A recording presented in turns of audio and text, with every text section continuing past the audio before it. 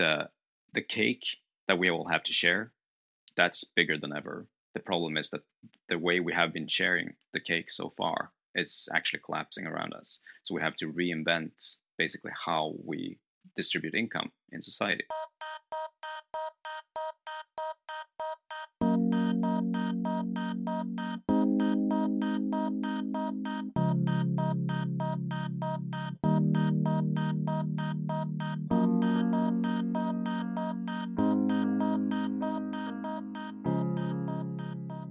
First of all, thanks for coming. Thank you so much for having me. What's the first thing that strikes you as you enter the world? Wow. All right. Yes, important to understand is so my world. It takes place. My book takes place in 2048. It takes place both in the U.S. and in Sweden. So it depends a bit, I guess, on whereabouts in the world you enter. But we can take Stockholm, for instance. So I think I picture the world. So technology has changed the job market a lot in my world, meaning that you know people to a much larger extent are actually available daily. They can roam the streets and do whatever they want because a lot fewer people are actually at their day job as they are today. I think also you would notice a lot of the automated vehicles that are driving around the city. You would notice that there's much fewer cars parked on the streets. You would probably notice the lack of normal stores. So there's a lot fewer stores around. There's some showrooms still available, like especially high-end stores where people can enter the stores and try things out. But it's more like showrooms than it is today, and much of the trying out process is done through technology with augmented reality instead, to allow for kind of larger directory of or larger a wider directory of products to buy than you can hold in a physical store.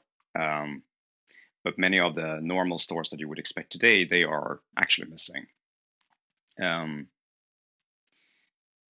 It also depends a lot, I guess, where in the city you enter. I have scenes taking place in parts of the city that is not that cozy today, that are completely transformed through just construction and the general growth of the city. But let's leave it at that. That's probably a good starting point. Just like the expectation, you would probably notice a lot of drones flying around as well, making small scale like point to point deliveries. It feels like we're looking at, as you're saying, also with the timeline, where it's one step in the future, but also it seems like a lot of the things we are discussing today in the technological world have been implemented. And how has this changed people? Yeah, so I think I mean, sci-fi fans, they might think that my world has changed a lot less than they're used to when they're reading science fiction. I've tried to create a book that is accessible for people not normally reading science fiction. So it's been described by reviewers and others as a world that is easy to recognize while still pretty different. And the subject that I'm pretty curious about and what I've tried to explore is basically, all right, if we have this new world where we've had to figure out an alternative on how to provide for people. If you can't expect for people to provide for themselves, if they can't take that responsibility, we have to basically reconstruct the economy and somehow fund universal basic income. And that's obviously like solving the problem from a material sense of the problem. But what I'm curious about is what then happens to people. How do you construct a universal basic income system that feels fair to people? Probably what I've discovered through this process is that it's pretty hard to just hand out the money, everybody gets an equal share. That would be perceived as unfair by a lot of people because people want to have some kind of control over their income. And of course, you can, as a citizen, you can still provide value to society. Like why do you educate yourself if it doesn't lead to a higher paying job? But society would be very dangerous if you didn't educate yourself. So what I've created is a system. Like I've created two universal basic income societies. One is kind of a US flavored version, and one is more of a Scandinavian version. And the Scandi version is they've created this kind of beefed up educational system that was originally intended to kind of incentivize people to gain new competencies to stay attractive on the job market. But as the years went by, it turned out that the system became increasingly more of a kind of final station.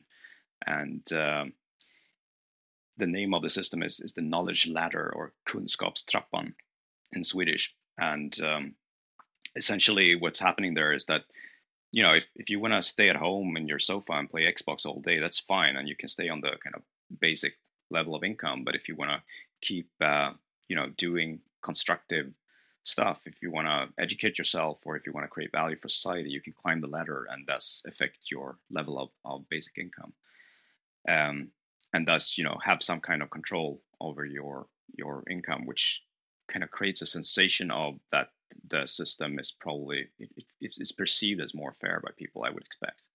But then again, the like really interesting stuff that I'm curious about is what happens to people when they're in this situation.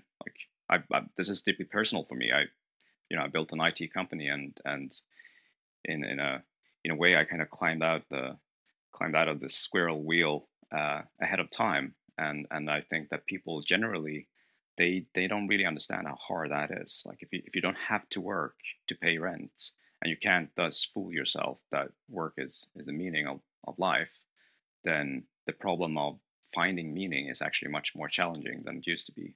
And that is what I expect for people to face when we kind of transition into universal basic income. So that's the subject that I'm exploring in a lot of detailed ways through many different characters in the books. Like some people, of course, think this is great. Finally, they are free to do whatever they want, and it's actually great for entrepreneurship as well, because people have it's much easier to bootstrap a startup if you're provided for through basic income. But then again, there's also a lot of people who feel that as they climb that ladder, they hit the glass ceiling, and they can't climb further, and they lose hope, and other people just struggle with finding any meaning in this entire situation at all. Like why do you keep doing research? Why do you educate yourself if it's never meant to actually lead to anything that is financially relevant? Yeah, in a fashion, I mean, your book is very much like an exploration, I think, on UBI, which I think is it's a very hot topic, and it's super interesting. And also then looking at, like, you've now described the Scandinavian version, and the American version, you have a different one. And I know that in your coming books, you're exploring other countries. If we look at the American version, which you have made like a stark difference to the Swedish, like, knowledge ladder, where educating yourself would lead to higher UBI, and being more quote unquote purposeful for the state in one sense, I guess, but or not for the state, I guess. It's more making yourself more educated is viewed by the Scandinavian system to be increasing the probabilities of you being more useful.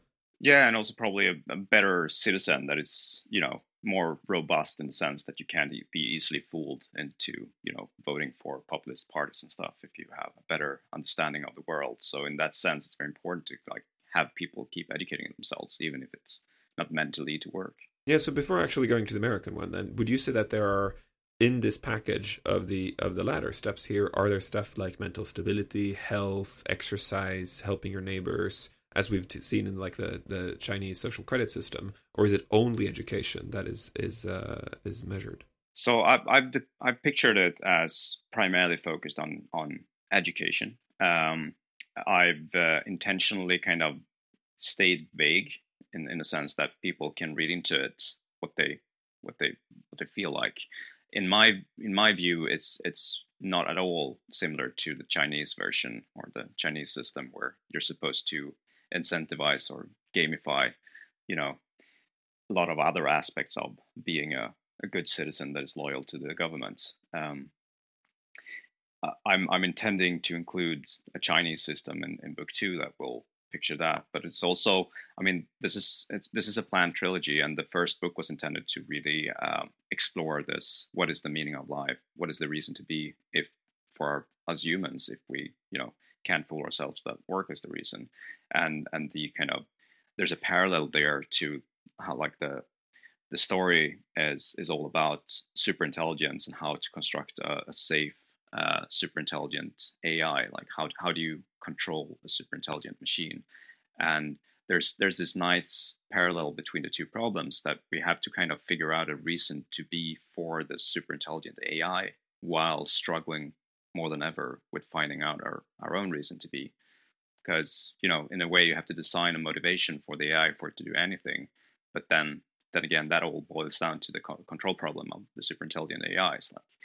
Like, what kind of motivation we program into that computer is going to probably determine whether it's beneficial or not. So in that sense, like, the first book was intended to, like, as you know, who read the book, like, I've tried to create a kind of page turner thriller fiction book that it's accessible for people that aren't really up to speed on these subjects from before. They aren't perhaps even interested about it, just looking to be entertained. But as a side effect of reading a book, they will actually wise up to a lot of these matters. And I wanted to, like, between the lines, then explore this, like, what is actually our hunt for meaning? What does it look like in this future world? But for the subsequent books, I have, like, other existential questions that I'm exploring in the same way. So for the second book, for instance, I'm exploring the subject of, like, if you don't have to die, do you really want to live forever? I find that it's a polarizing question when I ask people. It is. It is absolutely. And I think that it, like, then looking at this world, because I mean, if we go into the world with not only what's described to the reader, but like the full world, would you feel, is this evenly distributed? Because I mean, you have UBI, and now you describe Scandinavia. We're going to look at the American system soon. Is the world all on UBI, or is it so that certain parts of the world have it and others don't?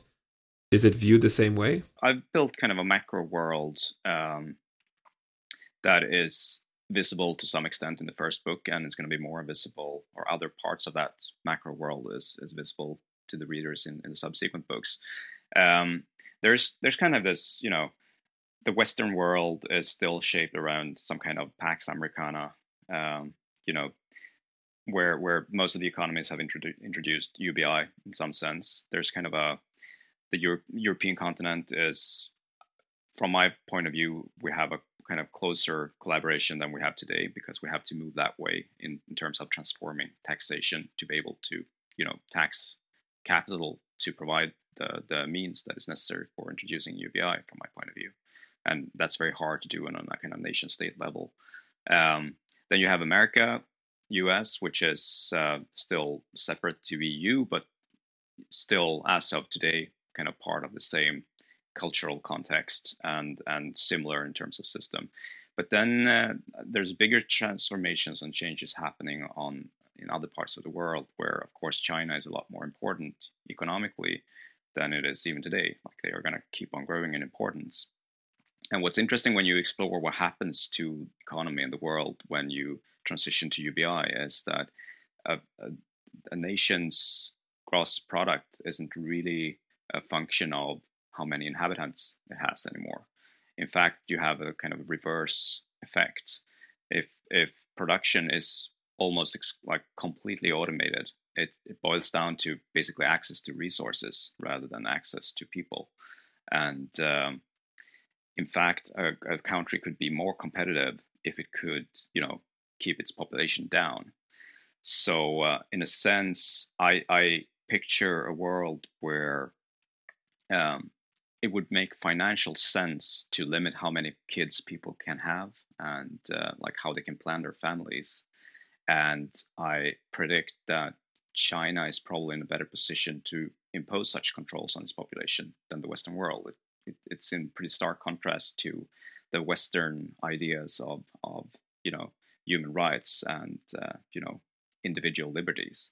China could cheat economically by controlling its populations with rules that the Western world would be very opposed to introducing. I guess you could solve it, though, with your UBI. You could be saying that. I mean, now you've said that the Swedish system is mainly based on education, but I guess you could say that you get it, like, it's deducted for every kid you have, or like you get an UBI for a family and you don't get more per child you have. So that it sort of limits you, like, not limits you, but like if you had fewer children, you would just have more means. Yeah, exactly. And what I'm predicting is that the Western world would shy away from such controls, which would actually be negative effect in the competition against other nations that are better at introducing such things. So I see that as kind of a seed to a trade war between the Western and the Eastern world, where so that you have two major blocks economically in the world, where you have the Western world and the Eastern world, and China is using its great room for reform now to kind of bribe their way into control of natural resources elsewhere in the world. So much like what's already going on today with Chinese money flowing into Africa and helping build those economies. The Belt and Roads Initiative. Exactly. So countries elsewhere in the world, they could kind of choose to attach themselves to the Chinese way by introducing Chinese rules around population control, and thus get means necessary to transition into UBI if they struggle to do that individually or independently. But by doing that, they kind of attach themselves to the Chinese system and become trade partners with China. And what I predict is a world where there's kind of a great divide between the Western and the Eastern world, where the West has opted out of such controls, and to kind of protect and preserve their own economies, they have to then limit trade with China to basically stay competitive. So in that sense, there's two major blocks, and you have the Arab world and Russia, who's kind of struggling because of collapsing oil prices, basically, and you have India as kind of a joker in the game, who's kind of in between the two blocks.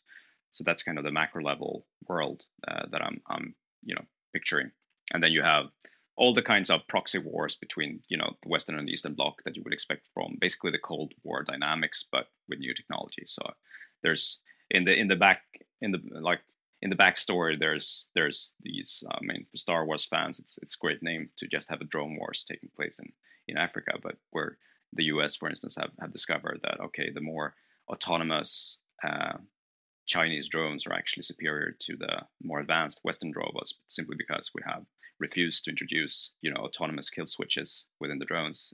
With the Western weapons, basically the Chinese can just throw additional drones on and like beating out our systems through speed rather than through better decision making.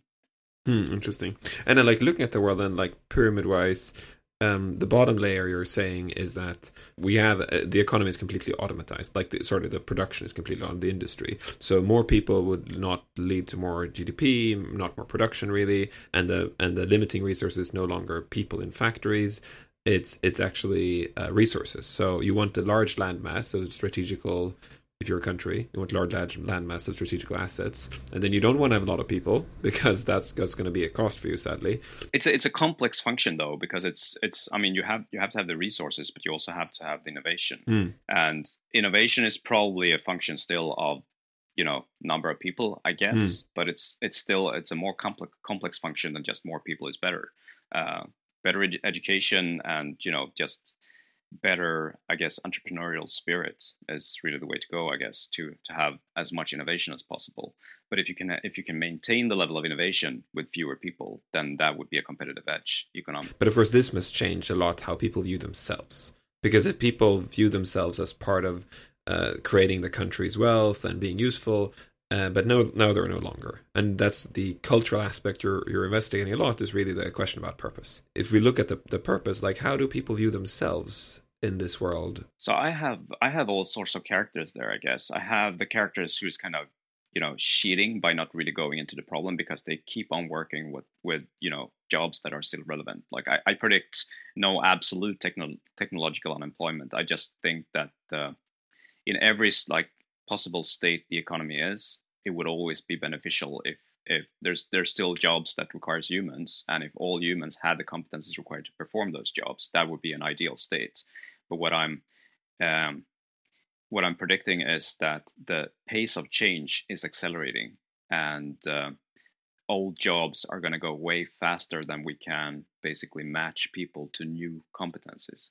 So we will basically fill the group of temporarily technologically unemployed faster than we will be able to empty it again. And at some tipping point, you have to kind of backtrack on your view of it being the individual's responsibility of being unemployed. Rather, it's a systemic problem that it's as much as we would like to, probably not all people has what it takes to be entrepreneurs or become machine learning gurus or whatever.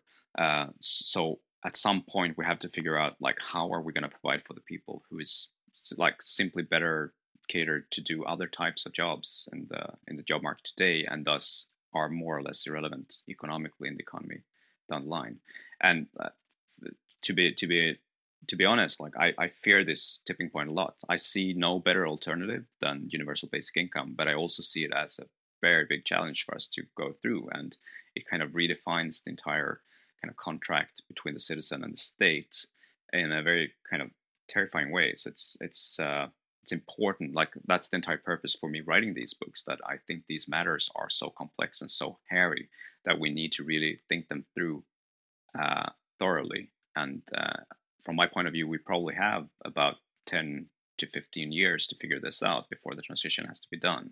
So the conversation really ought to start right now, and political conversation needs to be about this stuff, and not immigration all over and over again, which is completely irrelevant to what's actually already happening. Is the challenge that people are not going to be quote unquote useful, and as they're not going to be useful, is it that they're going to run out of money and therefore and then them as individuals, or is it so that you see the danger happening more on a country level where people will perceive not useful, they will vote for xenophobic parties that want to bring them back into 1950s, and it's going to be civil war and essentially the world wanting to try to go backwards? Or is the danger something else? It's like, am I reading it correctly here?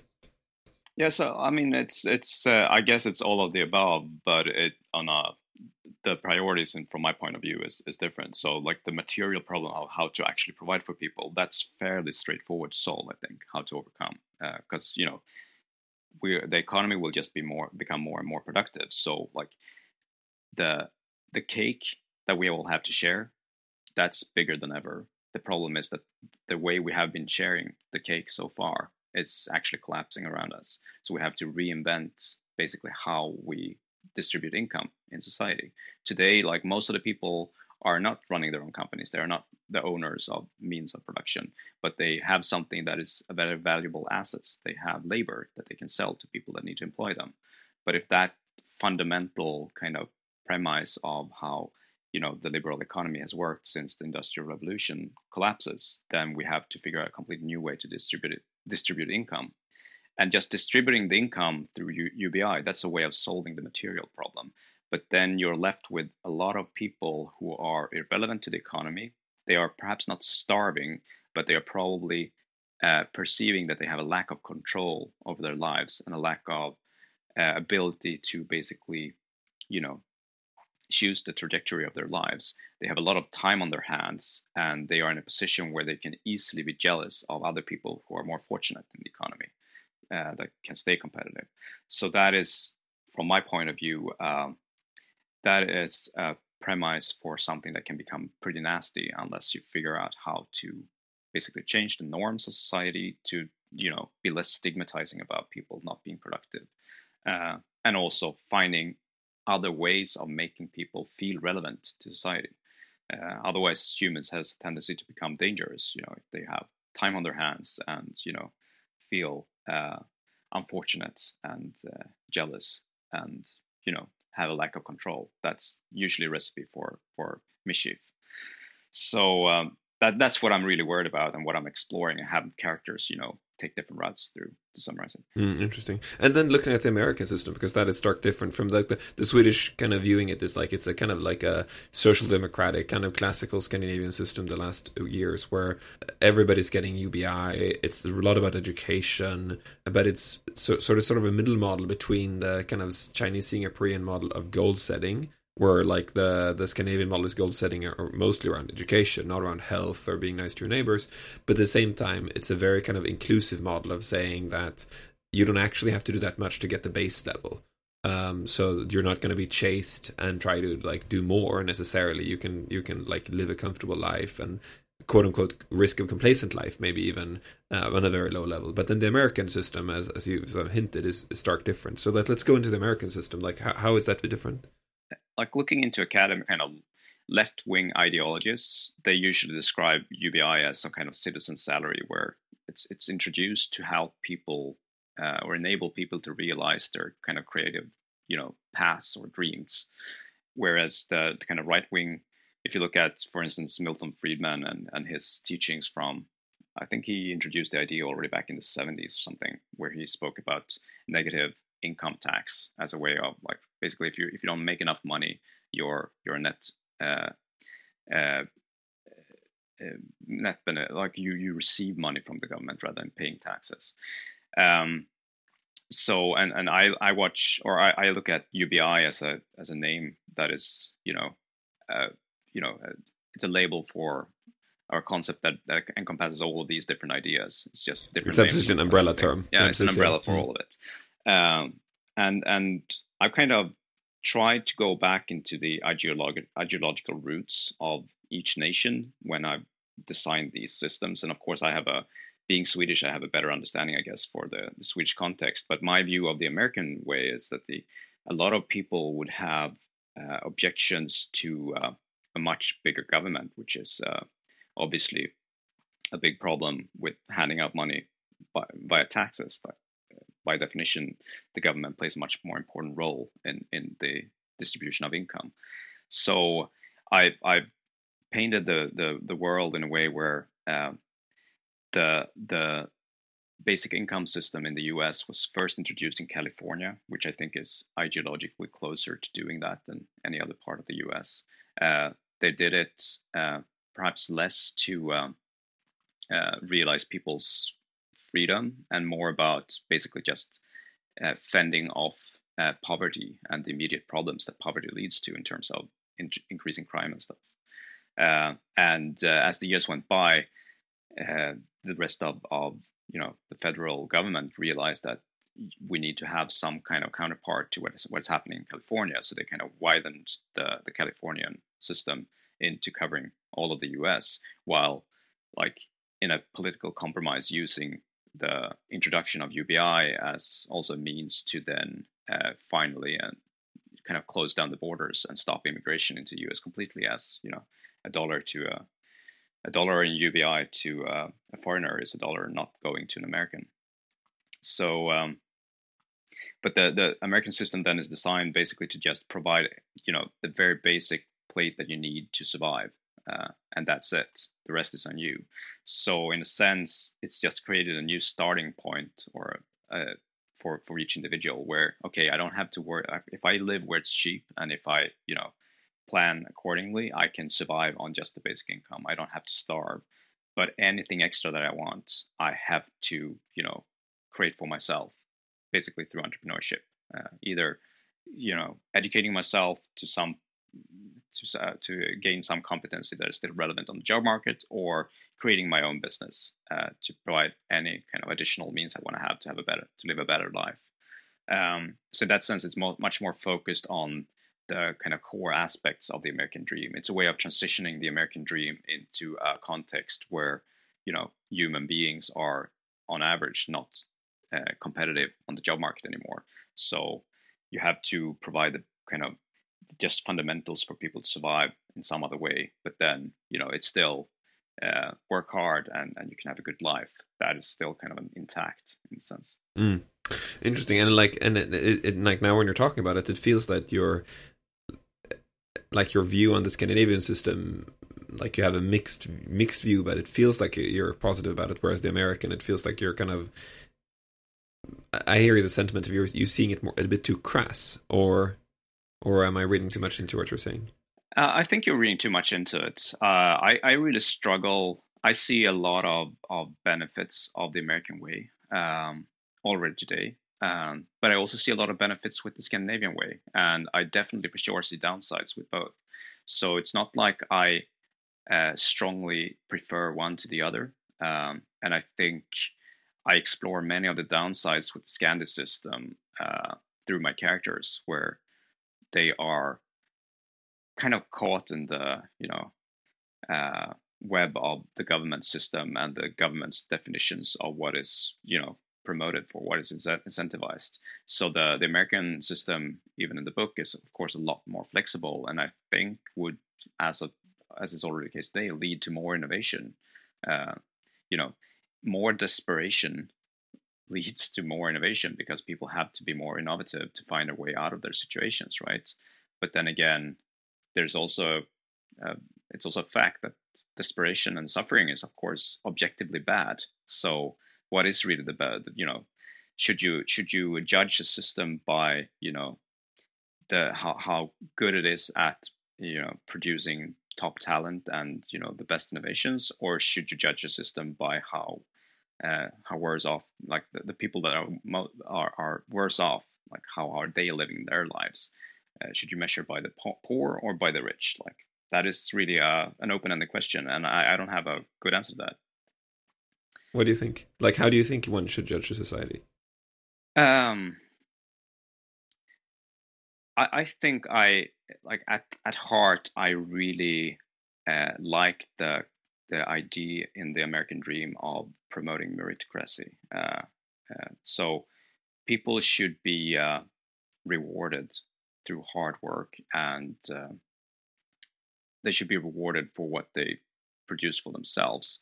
But then again, I think if you look at the actual outcomes, uh, while the US think that it is kind of pure play meritocratic, I think if you look at what the actual outcomes, it's actually a lot less meritocratic than many of the European states, simply because it seems to have a bigger impact on the lives you lead if you're coming out of a rich family that can provide you with, a great college education and stuff.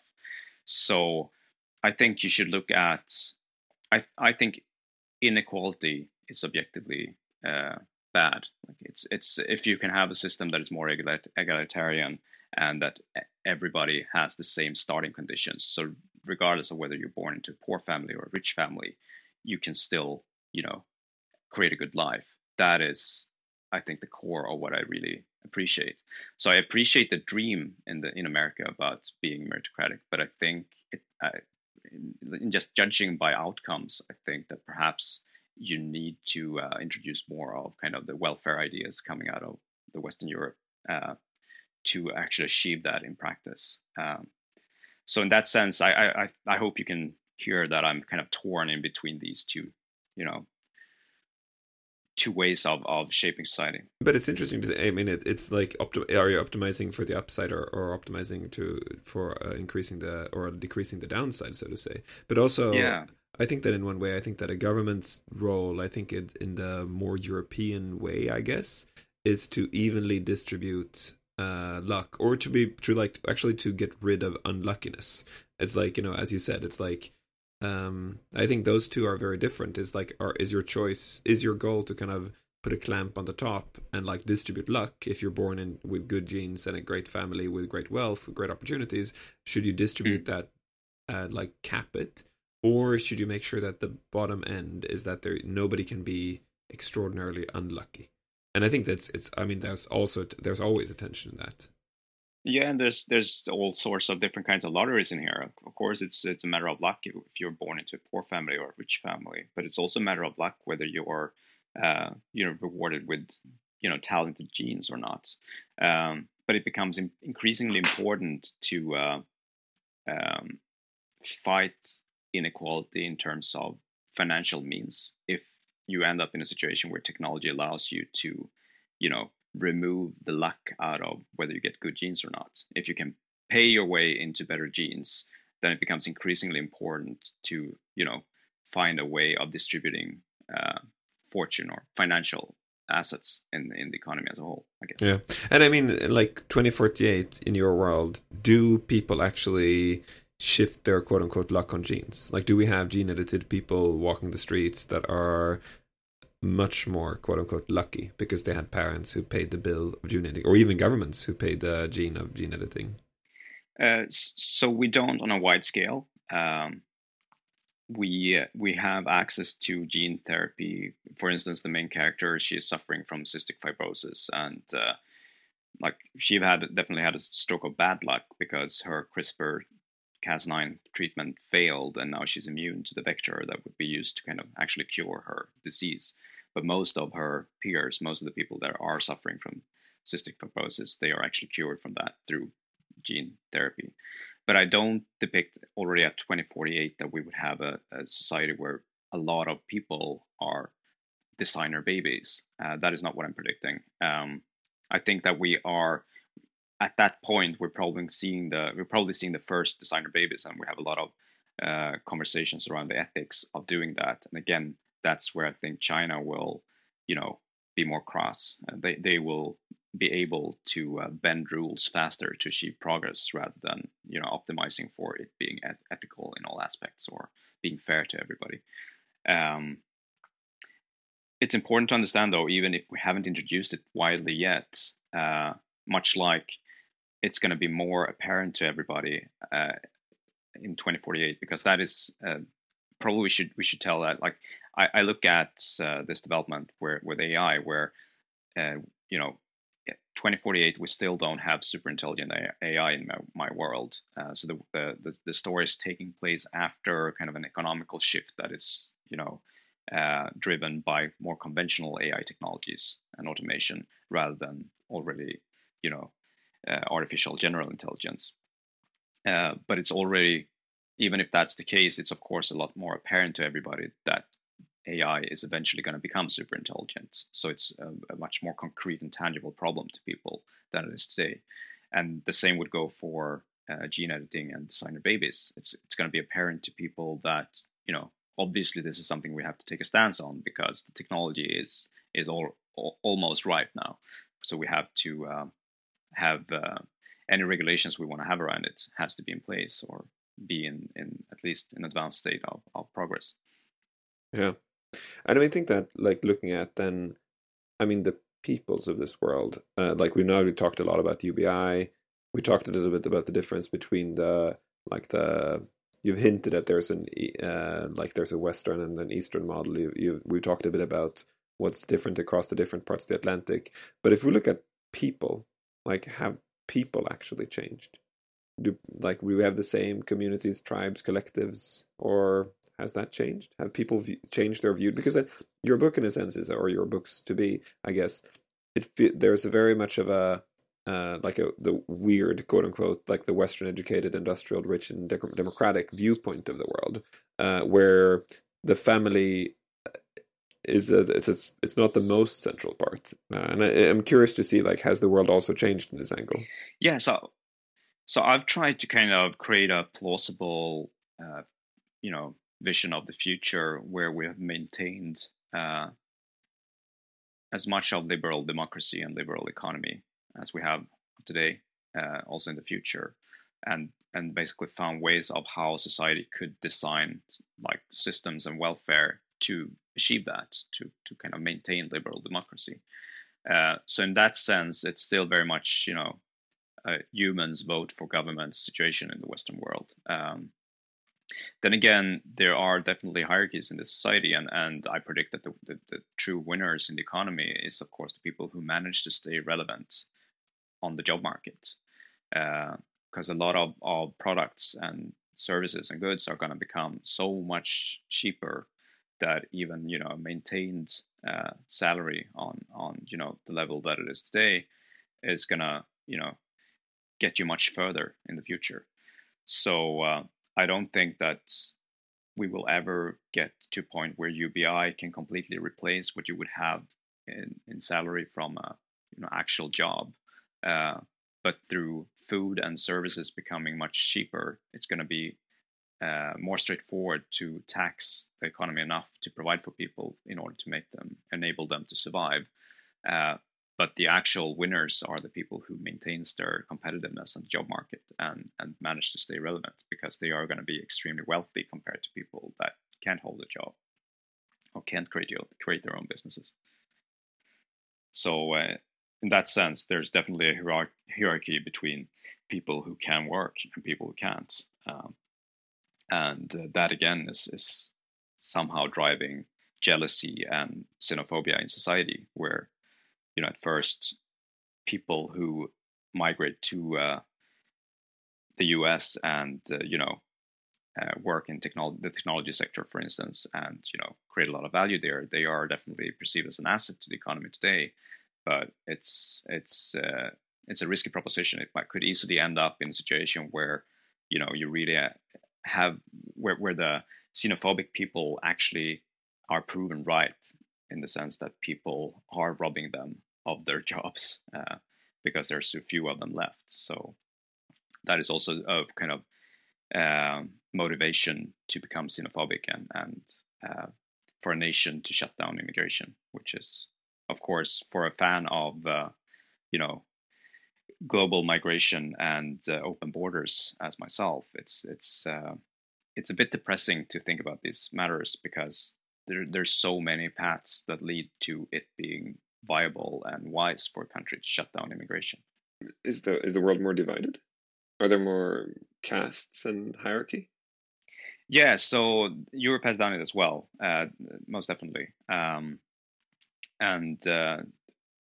as I told you in the kind of macro vision of the world, there's definitely a kind of chasm between the Western and the Eastern Bloc, and I predict somewhat more straightforward movement between nations within those blocks. So if you come from a country where you have UBI, it's easier to be allowed to move into a country that also has UBI because you have less of a kind of incentive to move in order to access a UBI system if you are provided for even in your starting place.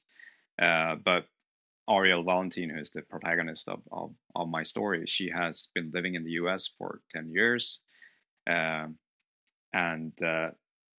from her point of view, as far as she can tell, she is actually like formally entitled to be able to become a US citizen. But she didn't apply for citizenship as soon as she could because US had already kind of retracted on allowing dual citizenship. So if she opted to become a US citizen, she would have lost her Swedish citizenship. So that's why she kind of waited when she had a chance. And along the way, to reform, essentially what happened when xenophobic government took charge in the US in the early 2040s, basically they just in practice stopped handing out citizenships even when people were formally entitled to them. They just kind of created bottlenecks in the system, so they weren't in practice being allowed anymore. And so in that sense, she is in a judicial limbo where she thinks that she's entitled to use citizenship, but she isn't a citizen. And as the kind of processes went on in terms of extraditing foreigners, she is basically in a limbo where she don't know whether she will have the right to stay or whether she will be, you know, uh, extradited with no previous warning. And at the very outset of the story, that is exactly what happens. And at first glance, it appears to be a coincidence, but as the story goes, it turns out that probably wasn't a coincidence at all, and probably that was the best thing that could actually happen to her because she happens to have the world's most powerful surveillance agency chasing her, and the extradition turned out to be a very fortunate order of events for her. I'd love to double click on the global differences here. How have people changed across the globe? Yeah, so I picture like the Eastern way is more about collectivism and then looking at like family and society as a whole when optimizing for goods, whereas the Western way is more individualistic and it's a lot about promoting the individual's kind of liberties and rights. So in that sense, that is kind of the starting point for the two models, if you like. Um, so how have people changed? So the Western world is very much fighting, or they are trying to make up with their kind of Lutheran ideals of the virtue of hard work. Um, so from a kind of financial point of view and material point of view, uh, we've already lost out to the Lutheran ideals. If people can't provide for themselves, then they have to provide it for through some other means. And what does that do with people? Well, you have one group of people who just scramble to do whatever they can to stay relevant in the job market and have a job as they would today. still in this world. And of course, they're going to have to work even harder than they have to do today to stay relevant in that sense. You have another group of people who are actually starting to kind of transition mentally into and adapting to this context, and actually are having a good time. Like finally, they have a lot of leisure time, and they can lead a pretty good life without having to, do anything they don't really want to.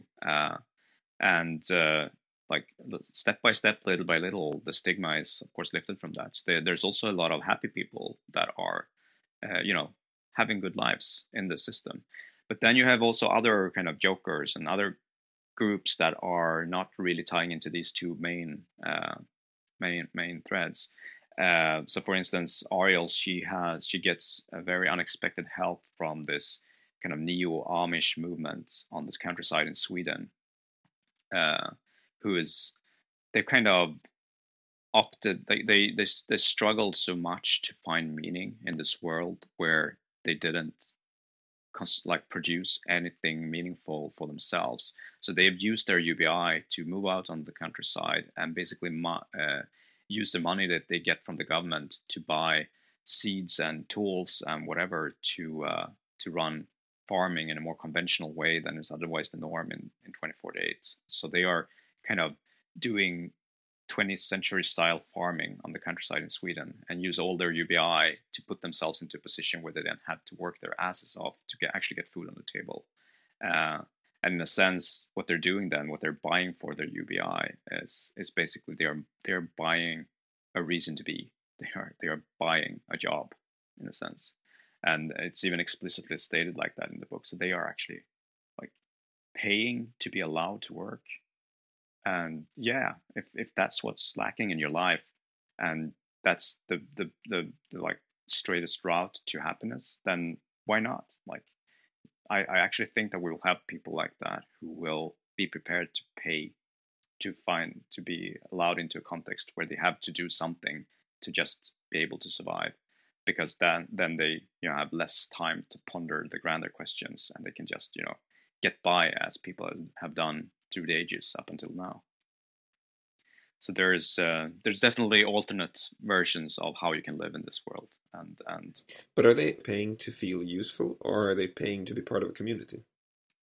So they have to pay into the community because the community uses that money to buy the seeds that they need, to buy whatever. I mean, and the society, the community that they're part of is trying to achieve self-sustainability, but of course they can't be 100% self-sustainable. They need to buy tools to transform traditional tractors and farming tools into electric versions, and they have to buy parts to repair them, etc. So they aren't 100% self-sustaining. They need the UBIs of their members to be able to have society run, because of course the farming that they're doing is less efficient than the grand scale farming that is happening elsewhere. So if they just wanted to buy food, they could get that food cheaper than if they bought the means to produce the food themselves. So what they are in practice effectively actually paying for is the job of them working in the fields to put food on the table. They could have from a material sense higher quality life elsewhere if they use the UBI for what most people use it for, but the people living in this community have opted differently because as part of this community they have something they have to do on a daily basis, and they have to work hard, and they have realized that actually makes them happier than their old lives where they use the UBI more directly to just live good lives. Mm. And is this a widespread phenomenon? Because I mean, in the book we meet one of these communities, but do people strive to be part of communities differently than they do today? Because I mean, today work is, wanting it or not, it is a part of the community. It's where a lot of people meet their to-bes. It's where a lot of people find it's a rhythm of their day. Have people figured out another way to doing that? So I wouldn't say it's widespread. I think most people will obviously not opt for this lifestyle, but I think it's widespread in the sense that there are communities like that in most of the countries. So they have definitely peers in other countries as well, and probably more peers in Sweden that aren't part of the story. Um,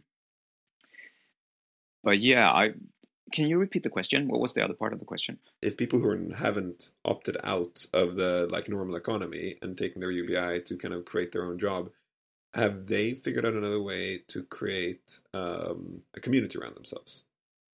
Or is it so that like what has replaced the work community is essentially my question. Right, right.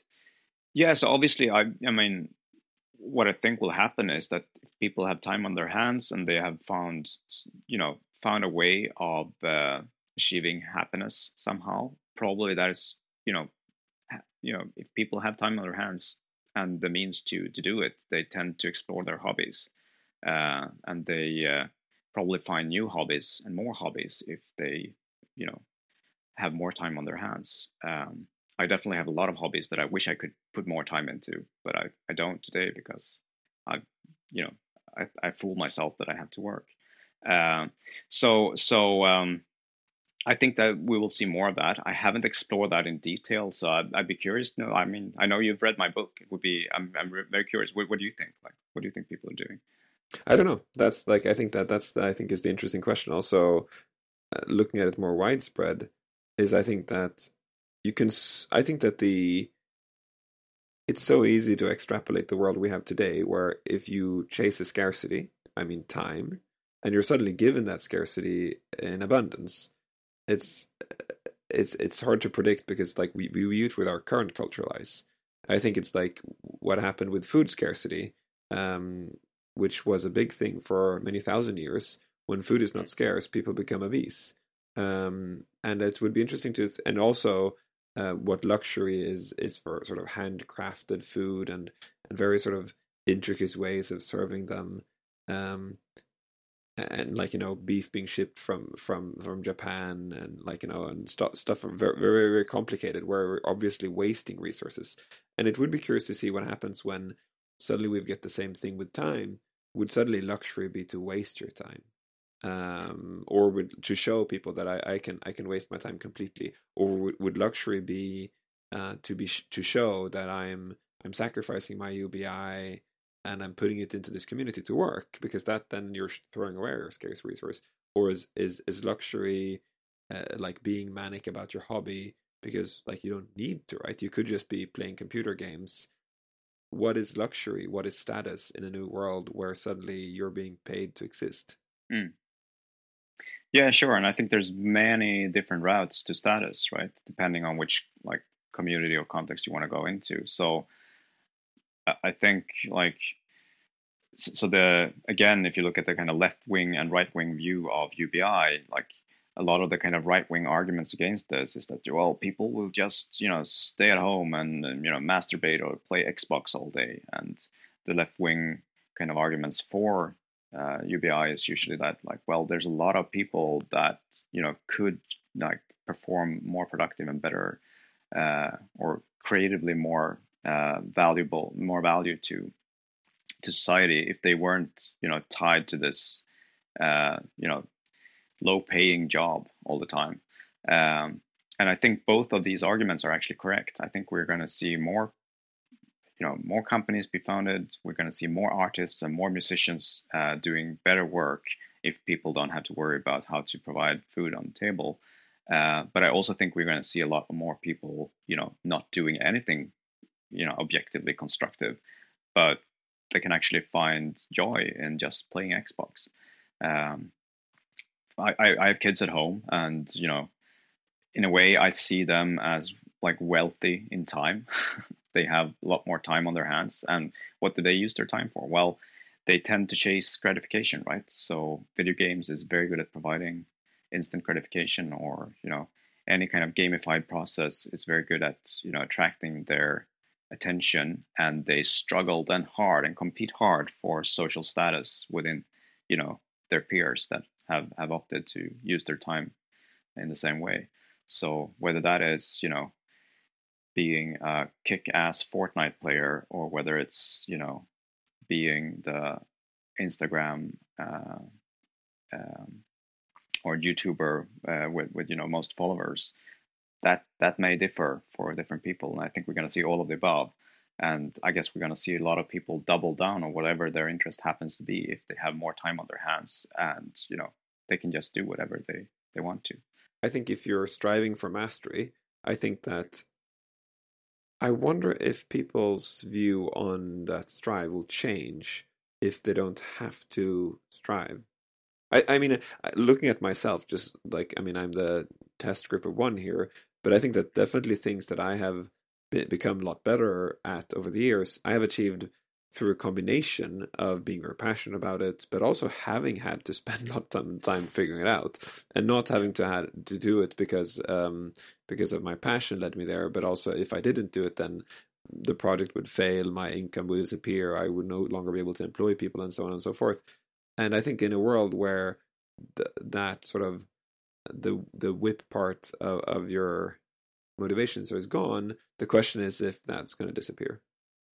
Yeah, well, I think there's also a fine line between a hobby and a work or a job, even in this new economy. So, I mean, even in the current economy, I'm not sure if you're mentioning that contemporary or like in the 2048 version of it. yeah, but sure, we already have it today. If you want to be a YouTuber, it's there's if you take the power law of the internet, or Chris Anderson's long tail graph, and you realize that okay, there's the tail has grown a lot, the head has grown a lot as well, and the people struggling are the ones who used to be in the middle, who could, way back it was easier to be a professional musician than it is today. But the best paid musicians are actually making more money than ever before. And there's also a lot more musicians because the cost of producing music is just less than it used to be.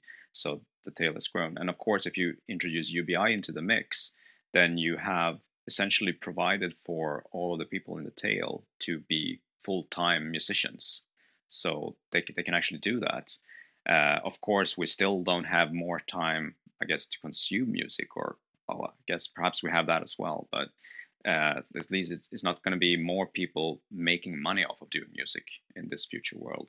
But doing that, or if you looking at my kids, if they want to play video games all day, or if they want to become YouTubers or whatever, I think they could motivate themselves into living like, I'm going to be this YouTuber because I have these idols that have really succeeded and become the kind of global smash hits, and they are actually making a lot of money off of being that global celebrity.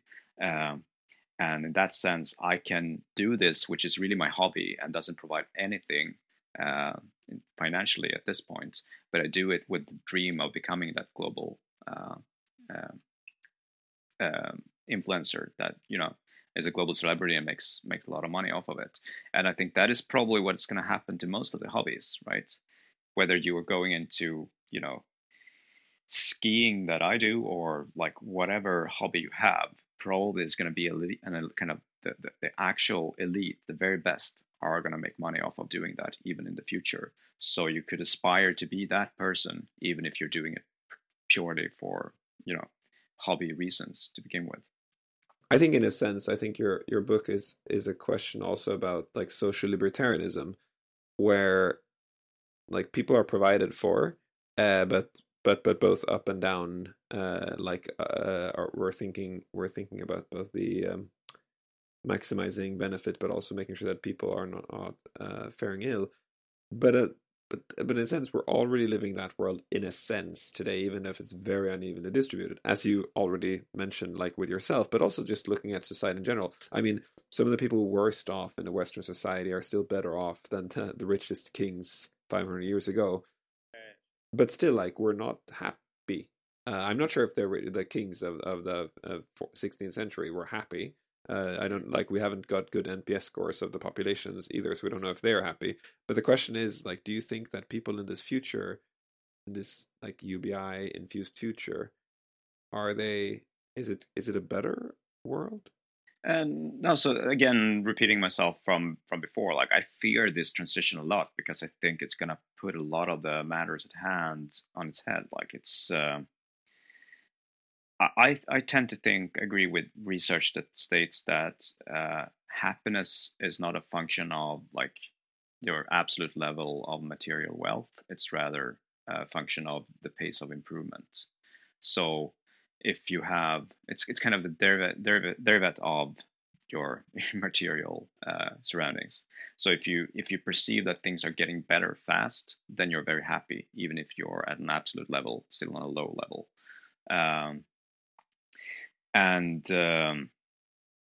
Where's that taking me? So I mean, you're saying a hedonic treadmill problem here is that people are unhappy because even if it would flat out their happiness level, and they're happy on a 1.1 to 5 scale, they're a 5-star happy. Very quickly, they will perceive themselves to be a 3.5 star, and then a year later, they're going to be a 3-star, and then they're going to be a 2.5 star, and they're going to be unhappy, perceived so, because their happiness hasn't improved. Yeah, exactly. I mean, to be honest, like we probably need to pay more attention to Buddha and Buddhism to find happiness than we have to solve kind of the design of UBI. UBI in itself will not make people happy, I think. Rather, we're going to have the opposite. And, it's more finding it within yourself of not chasing improvement is probably a better route to happiness than, achieving continual improvement, because you're never going to be satisfied. I like, for my own personal situation, I know that I kind of use my lack of satisfaction, like I'm not satisfied with what I have, even though I have a lot. I kind of use that as a way of motivating myself to work hard with stuff that I think is meaningful to do. So even though I have many friends who are a lot more into, meditation and Buddhism than I am, and I can see that probably, in a sense, they are probably happier than I am. I kind of enjoy creating big stuff so much that I want to, and I find that I need the strive of I need to strive for progress all the time to do that. So I don't want to remove that motivation. Instead I kind of use that unhappiness, if you like, to motivate myself to work hard, even if I think I'm already aware that a kind of straighter route to happiness would be to, do something about that root cause instead.